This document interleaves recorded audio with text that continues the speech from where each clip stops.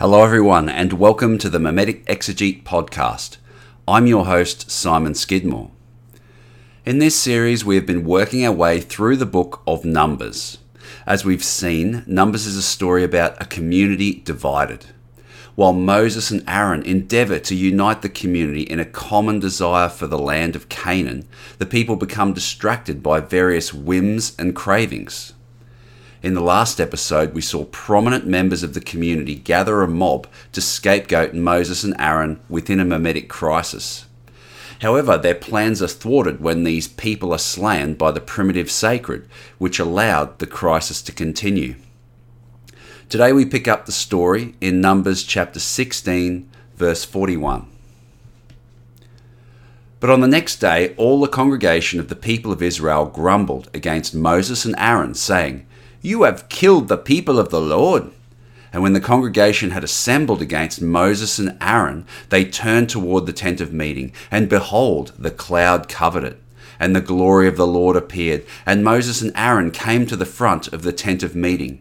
And the Lord spoke to Moses, saying, "Get away from the midst of this congregation, that I may consume them in a moment." And they fell on their faces. Moses said to Aaron, "Take your censer and put fire in it from off the altar and lay incense on it and carry it quickly to the congregation and make atonement for them, for wrath has gone out from the Lord. The plague has begun."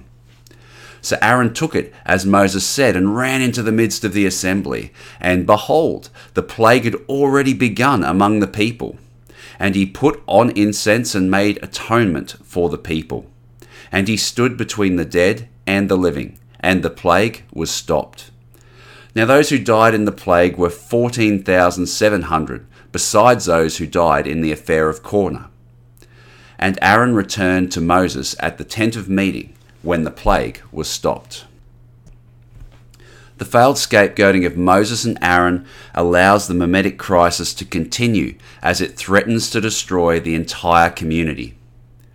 The primitive sacred desires to destroy the whole community, but Moses once more intervenes as their communal scapegoat. Moses instructs Aaron to take his censer and burn incense while standing between the dead and the living. By these means, Aaron makes atonement for the people. The idea of atonement is really quite slippery in the Hebrew Bible, or as Christians call it, the Old Testament. In some passages, the act of atonement appears to remove the impurity, while other times it removes guilt and sin. Although the exact nuances are complicated and hotly debated, atonement always removes danger of wrath and violence. In this passage, Aaron's incense appeases the primitive sacred, which brings an end to the mimetic crisis. In ancient thought, there was this idea that good smells attract divine favour, while bad odours were associated with death. For example, at the end of the flood narrative in Genesis chapter 8, Noah attracts a divine blessing and the promise never again to flood the land by offering a sacrifice as a pleasing aroma to the Lord. When sacrifices are burnt and the smoke goes up to the sky, it is often described in these terms as a pleasing aroma to the Lord. Here in Numbers chapter 16, the pleasing aroma of Aaron's incense offering appeases the primitive sacred and brings an end to the mimetic crisis. As Aaron stands between the dead and the living, the cloud of incense covers the rest of the community, enabling them to survive the Lord's wrath. This story presents Aaron as set apart from the rest of his community. Aaron and his sons possess the unique ability to pacify the primitive sacred and bring blessing through ritual and sacrifice. The message is clear. Israel must respect Aaron's office and follow the Mosaic law to avoid future outbreaks of mimetic violence. It is significant that Aaron halts the crisis without shedding blood. From a mimetic perspective, mimetic crises are always halted by allowing a channel for the community to vent their mimetic violence. Rampant imitation within the community prompts the people to band together against a common scapegoat who they blame for the crisis. As they pelt stones or lynch this person, they vent their collective rivalries and experience a profound sense of peace and tranquility. Yet Aaron's incense rite represents a new way of pacifying the primitive sacred, without bloodshed, without violence, and without the need to scapegoat a human victim. Ultimately, it offers hope of a world beyond the cycle of mimetic violence and scapegoating, through which entire civilizations were conceived and sustained. It points forward to peaceful, bloodless rituals which are able to stifle mimetic violence without a human scapegoat. This new, non-violent way of dealing with mimetic rivalry is really the legacy of Aaron and his sons. As we read on in chapter 17, further proof is offered for Aaron's unique position of priestly authority. The Lord spoke to Moses, saying, "Speak to the people of Israel and get from them staffs, one for each father's house, from all their chiefs according to their father's houses, 12 staffs. Write each man's name on his staff, and write Aaron's name on the staff of Levi. For there shall be one staff for the head of the father's house. Then you shall deposit them in the tent of meeting before the testimony where I meet with you. And the staff of the man whom I choose shall sprout. Thus I will make to cease from me the grumblings of the people of Israel, which they grumble against you." Moses spoke to the people of Israel, and all the chiefs gave their staffs, one for each chief, according to their fathers' houses, 12 staffs. And the staff of Aaron was among their staffs, and Moses deposited the staffs before the Lord in the tent of the testimony. On the next day, Moses went into the tent of the testimony, and behold, the staff of Aaron for the house of Levi had sprouted and put forth buds, and produced blossoms, and it bore ripe almonds. Then Moses brought out all the staffs before the Lord to all the people of Israel. And they looked, and each man took his staff. And the Lord said to Moses, "Put back the staff of Aaron before the testimony, to be kept as a sign for the rebels, that you may make an end of their grumblings against me, lest they die." Thus did Moses, as the Lord commanded him, so he did. And the people of Israel said to Moses, "Behold, we perish, we are undone, we are all undone. Everyone who comes near to the tabernacle of the Lord shall die. Are we all to perish?" The staff test identifies Aaron and his sons as the Lord's chosen priest, who alone are equipped to manage the primitive sacred without scapegoating. Like the censers of the rebellious 250 elders serve as a sign upon the altar, Aaron's budded staff is kept as a sign, legitimating his privileged position to those who might otherwise rebel against him. If the people refuse to accept Aaron's authority as priest and continue to grumble against the Lord, mimetic violence will be allowed to propagate within the community. Only Aaron and his sons may offer sacrifices to the Lord, lest the primitive sacred break out in wrath against them. This passage and the rebellion of Levites in the previous chapter highlights the importance of correctly assigning duties to Aaron's descendants and the Levites who serve at the tabernacle.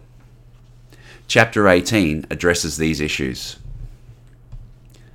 So the Lord said to Aaron, "You and your sons and your father's house with you shall bear iniquity connected with the sanctuary, and you and your sons with you shall bear iniquity connected with your priesthood. And with you bring your brothers also, the tribe of Levi, the tribe of your father, that they may join you and minister to you, while you and your sons are with you before the tent of testimony. They shall keep guard over you and over the whole tent, but you shall not come near the vessels of the sanctuary or to the altar, lest they and you die. They shall join you and keep guard over the tent of meeting for all the service of the tent, and no outsider shall come near you. And you shall keep guard over the sanctuary and over the altar, that there may never again be wrath upon the people of Israel." Aaron's sons must bear the iniquity associated with the sanctuary and priesthood. We've already seen this phrase before, bearing iniquity or sin, and noted that this idea marks a group of scapegoats. On numerous occasions, Aaron has managed to foil the community's attempts to scapegoat him. This is what sets capital offenders apart from the priesthood. Capital offenders bear their sin and that of the entire community through their own execution. In contrast, the priesthood bear the community's sin, but alleviate this burden through ritual means, which enables them to survive. In the previous chapter, Aaron and his sons survive the mimetic crisis while Korah, Dathan, and Abiram die.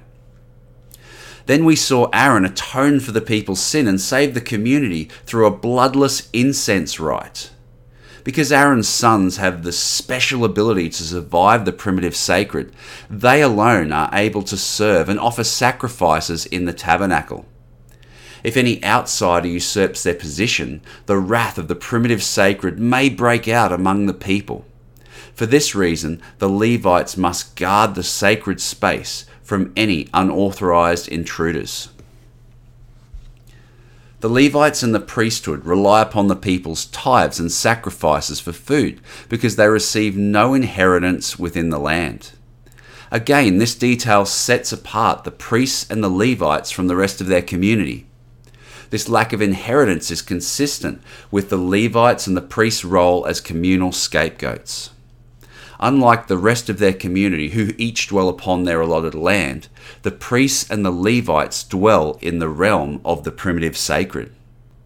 In this way, they mirror Moses dwelling in the presence of the Lord on Mount Sinai. Just as Moses was scapegoated by the people, so the priests and Levites are scapegoats in waiting. However, the priests and the Levites are somewhat negative images of each other. While the Levites' mastery of violence identifies them as communal scapegoats, the priesthood's ability to alleviate the burden of sin through non-violent ritual means has allowed each of these groups to survive mimetic violence within the community. In a sense, these two groups are two sides of the one coin. The Levites embody the sacred violence which purges sin from the community, while the priesthood looks forward to a new way, a way of resolving mimetic rivalry and violence through ritual, peaceful means. Over time, the very things which identified the Levites and the priesthood as communal scapegoats become the very things for which they are venerated. Eventually, the execution of the priests and Levites becomes unthinkable, as they are venerated and respected within their community. Thanks again for joining me on the Mimetic Exegete podcast. If you'd like to continue the conversation, you may do so on the Mimetic Exegete Facebook group. Until next time, may the Lord bless you and keep you.